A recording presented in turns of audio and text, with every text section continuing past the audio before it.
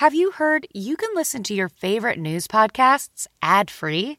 Good news. With Amazon Music, you have access to the largest catalog of ad-free top podcasts included with your Prime membership. To start listening, download the Amazon Music app or visit amazon.com/news ad free. That's amazon.com/news ad free and catch up on the latest episodes without the ads.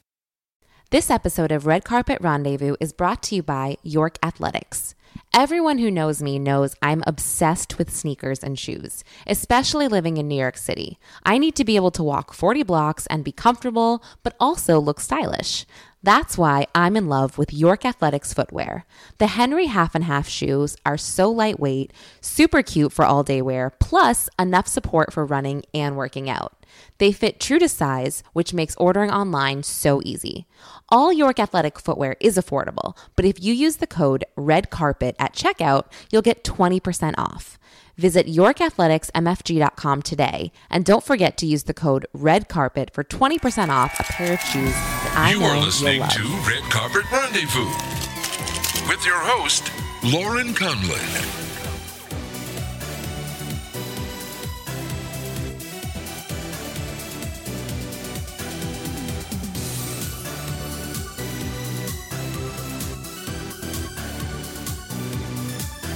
Hey guys, and welcome to Red Carpet Rendezvous. I'm your host, Lauren Conlon.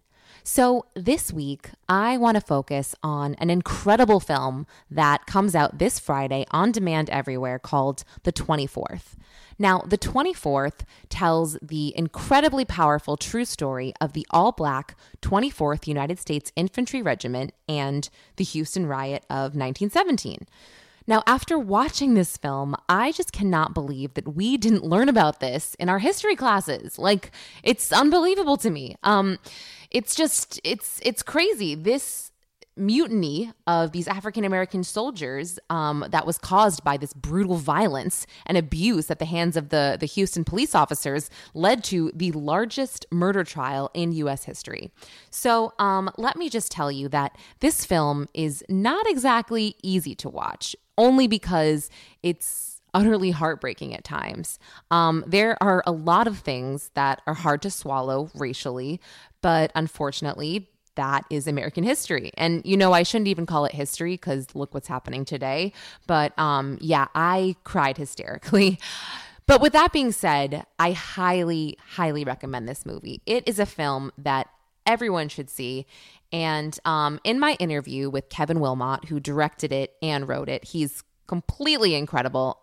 We do talk about some specific moments in the film, but we don't actually give anything away. So just keep that in mind. But yes, I was so fortunate enough to speak with him. And Kevin won an Oscar for Best Adapted Screenplay for BlacKkKlansman. And I just recently watched that again. That movie gives me full body chills. If you haven't seen it, you should. And he also wrote the recent Netflix film, Da 5 Bloods with Spike Lee. So he's basically a genius, and I was excited but nervous to talk with him. And I will say that he just totally put me at ease with this amazing smile that he has. He just has the best smile. And he actually has the best laugh too. I will say that. And I know this is a podcast, so you guys can't see it. But if you feel like Googling him, just Google him and you will see this killer smile that I'm talking about.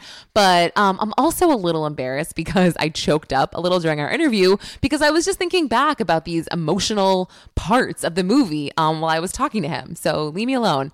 But anyway, here is Oscar winner Kevin Willmott. I watched the movie and I was floored just because I didn't know about it. And I was wondering why this was never spoken about in high school in history class. And it completely floored me. So I just want to know what was your driving force behind making this film? What drives you in general? Well, I think I saw this photograph of the trial. I saw it I have to say it was about 30 years ago. And it's the only real photo of the incident. I mean, it's the trial that we see at the end of the movie.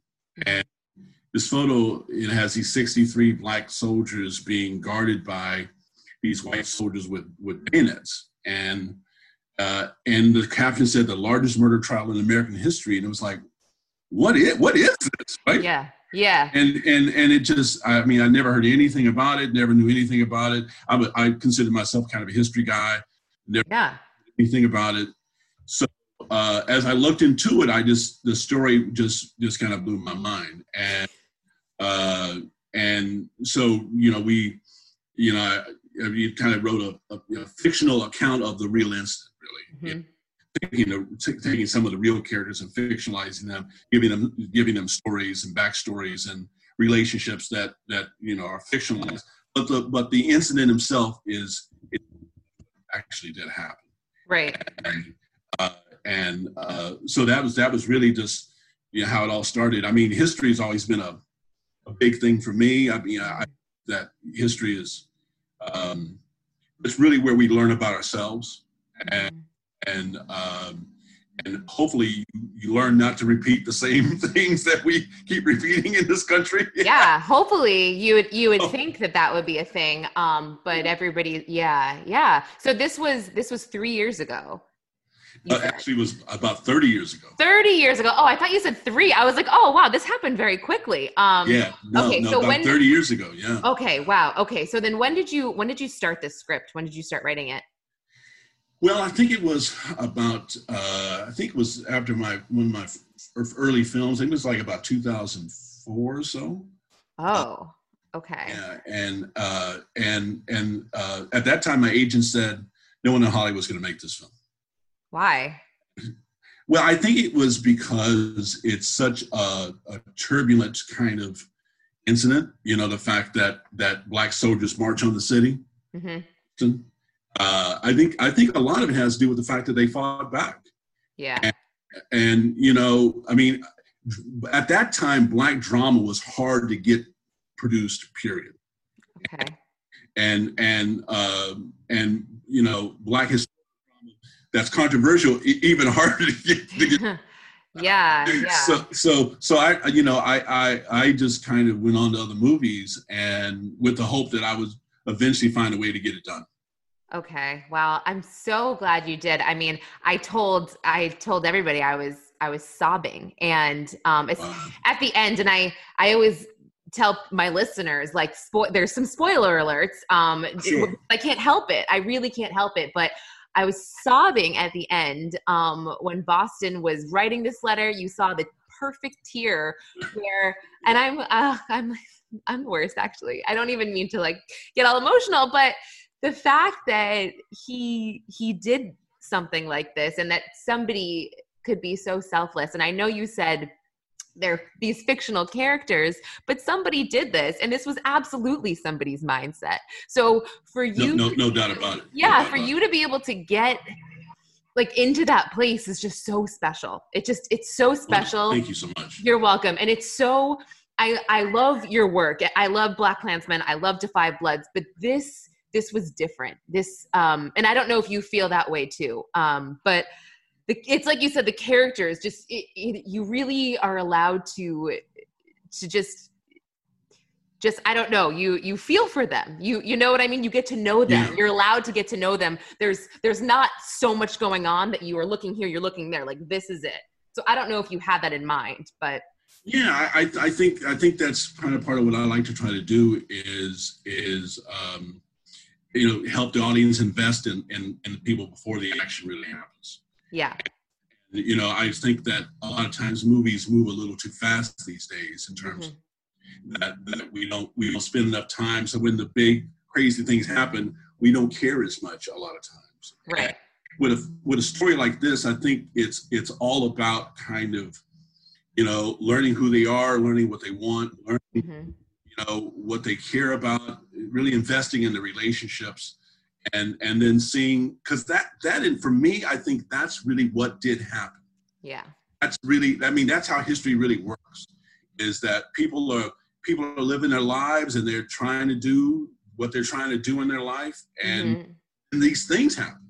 These outside forces come in and they come in and upend people's lives. And Boston, he's in love, and he's got a clear plan of what he wants to try to achieve, and everything is thrown upside down. And there was a guy, his name was Baltimore. the real guy in the incident. And well, I gave him a fictional life, but he was clearly a beloved guy within the regiment. Right. And they loved him and really kind of marched on the city because of their love for him. Wow. And among other things too, but it was clearly partly that as well. Right. It's so wild. And you're so right about just films moving so quickly. And in your films and Spike Lee's films, they definitely, they don't skip over anything. So that is, I think the audience can really, really appreciate that. And for me, these films they're really uncomfortable to watch in a good way, But I mean, I found myself, I pace a lot and I guess as, like just being white, it's very uncomfortable to watch. I feel like if I was an actor, and I don't know what it's like on set, but I feel like I would be constantly apologizing. Like, do you know what I'm saying? Like for saying these lines, like it's disgusting. It's heinous. And I mean, is it weird or is it like, I can't even imagine. Well, yeah, I know exactly what you're saying. I think part of the goal with these films, for me, is to allow people to own the history. Right now, the history really owns us. It's so uncomfortable that one of the reasons that no one knows about this thing is because it's so uncomfortable. So we're not taught it because teachers don't know how to teach it. They don't know how to teach it, how to tell us a story. And because to tell this part of the story, then they got to go back and they got to tell a bunch of other things so you understand how the story can even occur. Yeah, and all of that is uncomfortable, and that's what we're kind of finally coming to terms with in the country right now. We're finally coming to terms with, there's been this force that has controlled all of us, good and bad, and black and white, and we've got to finally deal with this, and it's hard to deal with, but we have to deal with it. And I think the more we deal with it, the easier it is to own and control and to feel like it's not just dominating you, and that's the real problem in the country. That I think that if people had been taught about this incident, it's 103 years ago, and it shows how one bad policeman can destroy a city and rock a nation. I mean, the Houston incident rocked the nation back then, just as the George Floyd incident rocked the nation. And it shows you that, 103 years later, we're still doing the same thing. It's great. It's completely heartbreaking. And I for one, I struggle. I don't even know how to one day explain this to my children, because it's almost like you don't want to break their spirits in having them understand that people exist like this, and it's tough. Yeah, I think the way that we try to tell it in the story is the way that you got to kind of try to share it with others. And I think it's that historically, there was a thing called slavery. And out of that grew this thing called Jim Crow. And it's this period of Jim Crow that we especially don't know a lot about as Americans. We think it's Rosa Parks in the back of the bus, but it's a lot more complicated than that. And it goes from the 1890s to like about 1925. And that part of our history, most Americans know, black and white know very little about. And that is probably the most important part about our history that connects to today. Yeah. Is that part. And I think the more you understand about that part of the history, which, is a horrible part of our history, but we don't know it. And we hid it because it is so horrific. Yeah. It's like Nazi Germany trying to hide the Holocaust from itself. Right. And you just can't do that. You got to find a way to tell that story. And going back to the characters, something I thought of was Big Joe. At the point in the film where he, the guy's already dead. He's already dead on the ground, and you see him. It's like this culmination of his entire life that he just lets it out, and that to me was chilling. It was completely chilling. Where I was just like, you see the rage, you see what he's been through, and you don't blame him. you can't blame him, and not like condoning violence or anything, but you're like, not at all. I'm just going to sit here and kind of be glad that he gets to do this. Right. I mean, not to sound like fucked up or anything, but yeah, I'm just kind of glad you had those real moments in there where it wasn't just like, but yeah. And again, I'm telling this to my parents and my mom's like, I can't watch stuff like that. It hurts me too much. It's too heartbreaking. So what do you say to people like that as to why they should watch this? Well, I think it's because of George Floyd. Mm-hmm. Because the more we watch movies like the 24th, the fewer George Floyds we're going to have. If you really care about seeing him with a knee on his neck, being publicly really lynched, mm-hmm. is part of that legacy we're talking about from that period. Yeah. Then you've got to kind of go through the pain yourself of connecting to this history and connecting to the personal side of what people go through. Mm-hmm. I think that thing you talked about, how seeing Big Joe go through all of that, got called a riot, the language of the unheard. And it's that unheard rage that people have. Yeah. That when it explodes, innocent people get hurt. Yeah. And people will say, why are people burning down buildings? Why are people just grabbing people and it makes no sense. Why are they acting so crazy? And it's the language of the unheard. It's like when people finally explode, it's too late to talk then. It's too late to understand each other at that point. Yeah. And so we Gil's got hair and has this whole thing about, America leads the world in shocks. Mm-hmm. We're always shocked. Yeah. That's what we got to get away from. We got to get away from being shocked. Yeah. No, I totally agree. And that's something I didn't really think about, I guess, when it comes down to what's actually going on right now in 2020 with some of the riots and I think it helps to just put yourself in someone else's shoes and just have perspective, which people really aren't doing. I mean, it's everybody. Everybody's very one-sided right now. That's right.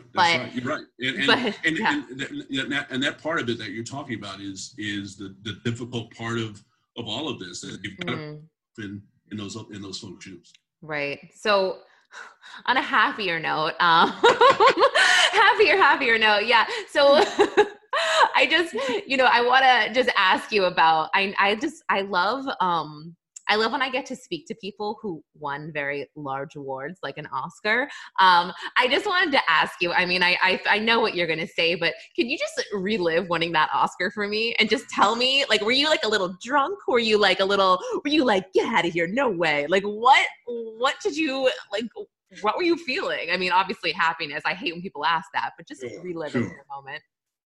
Well, yeah, it was a great night, the good news was that we were the favorite to win. Yes. So you were hoping it might happen, right? And they instruct you, if they call your name, then run up there real quick. So don't be dolling around. Yeah.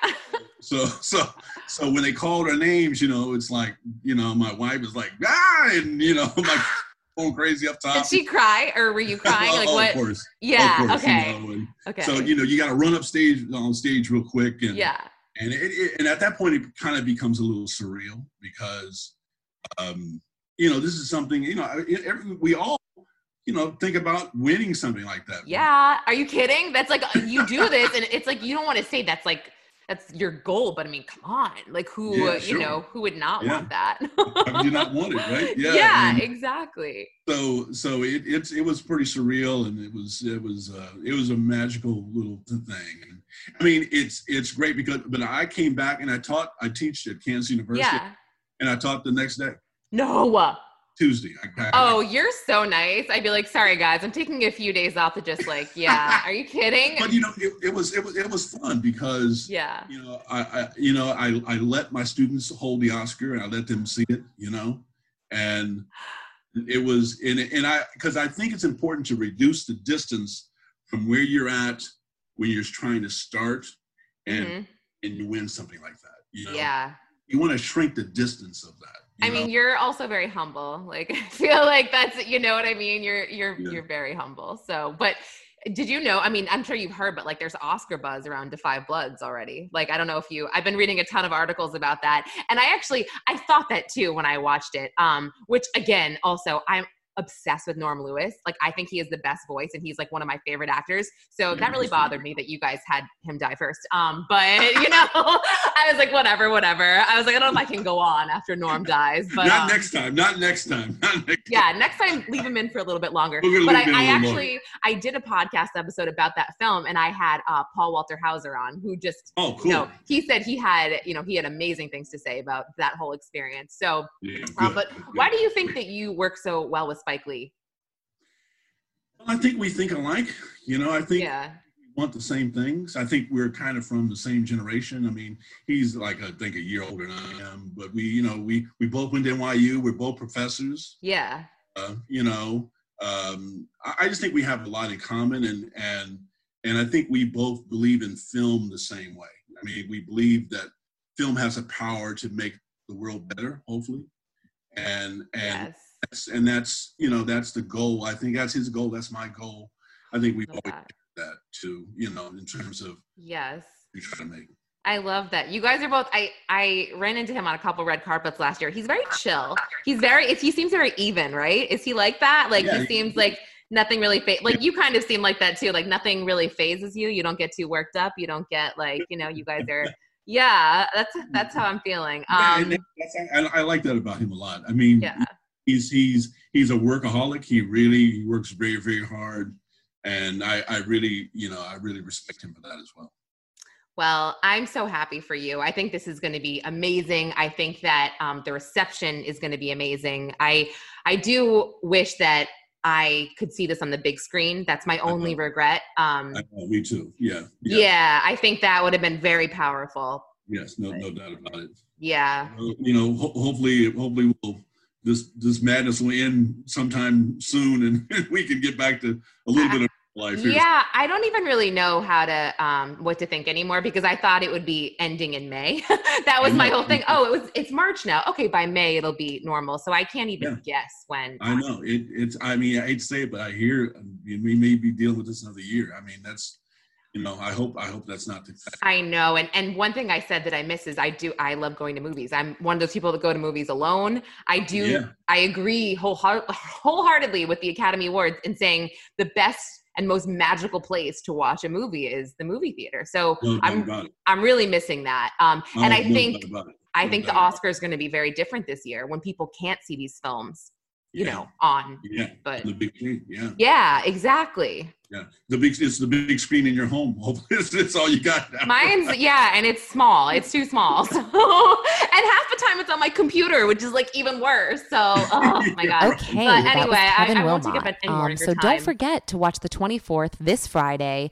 It comes out across all video on demand platforms, and just be prepared to watch a heavy drama, but an amazing drama nonetheless. So, all right, guys, thanks for listening. Until next week. If you like this podcast, please rate and subscribe on Apple. And if you don't, well, I'm sorry. Okay, until next time, thanks for listening.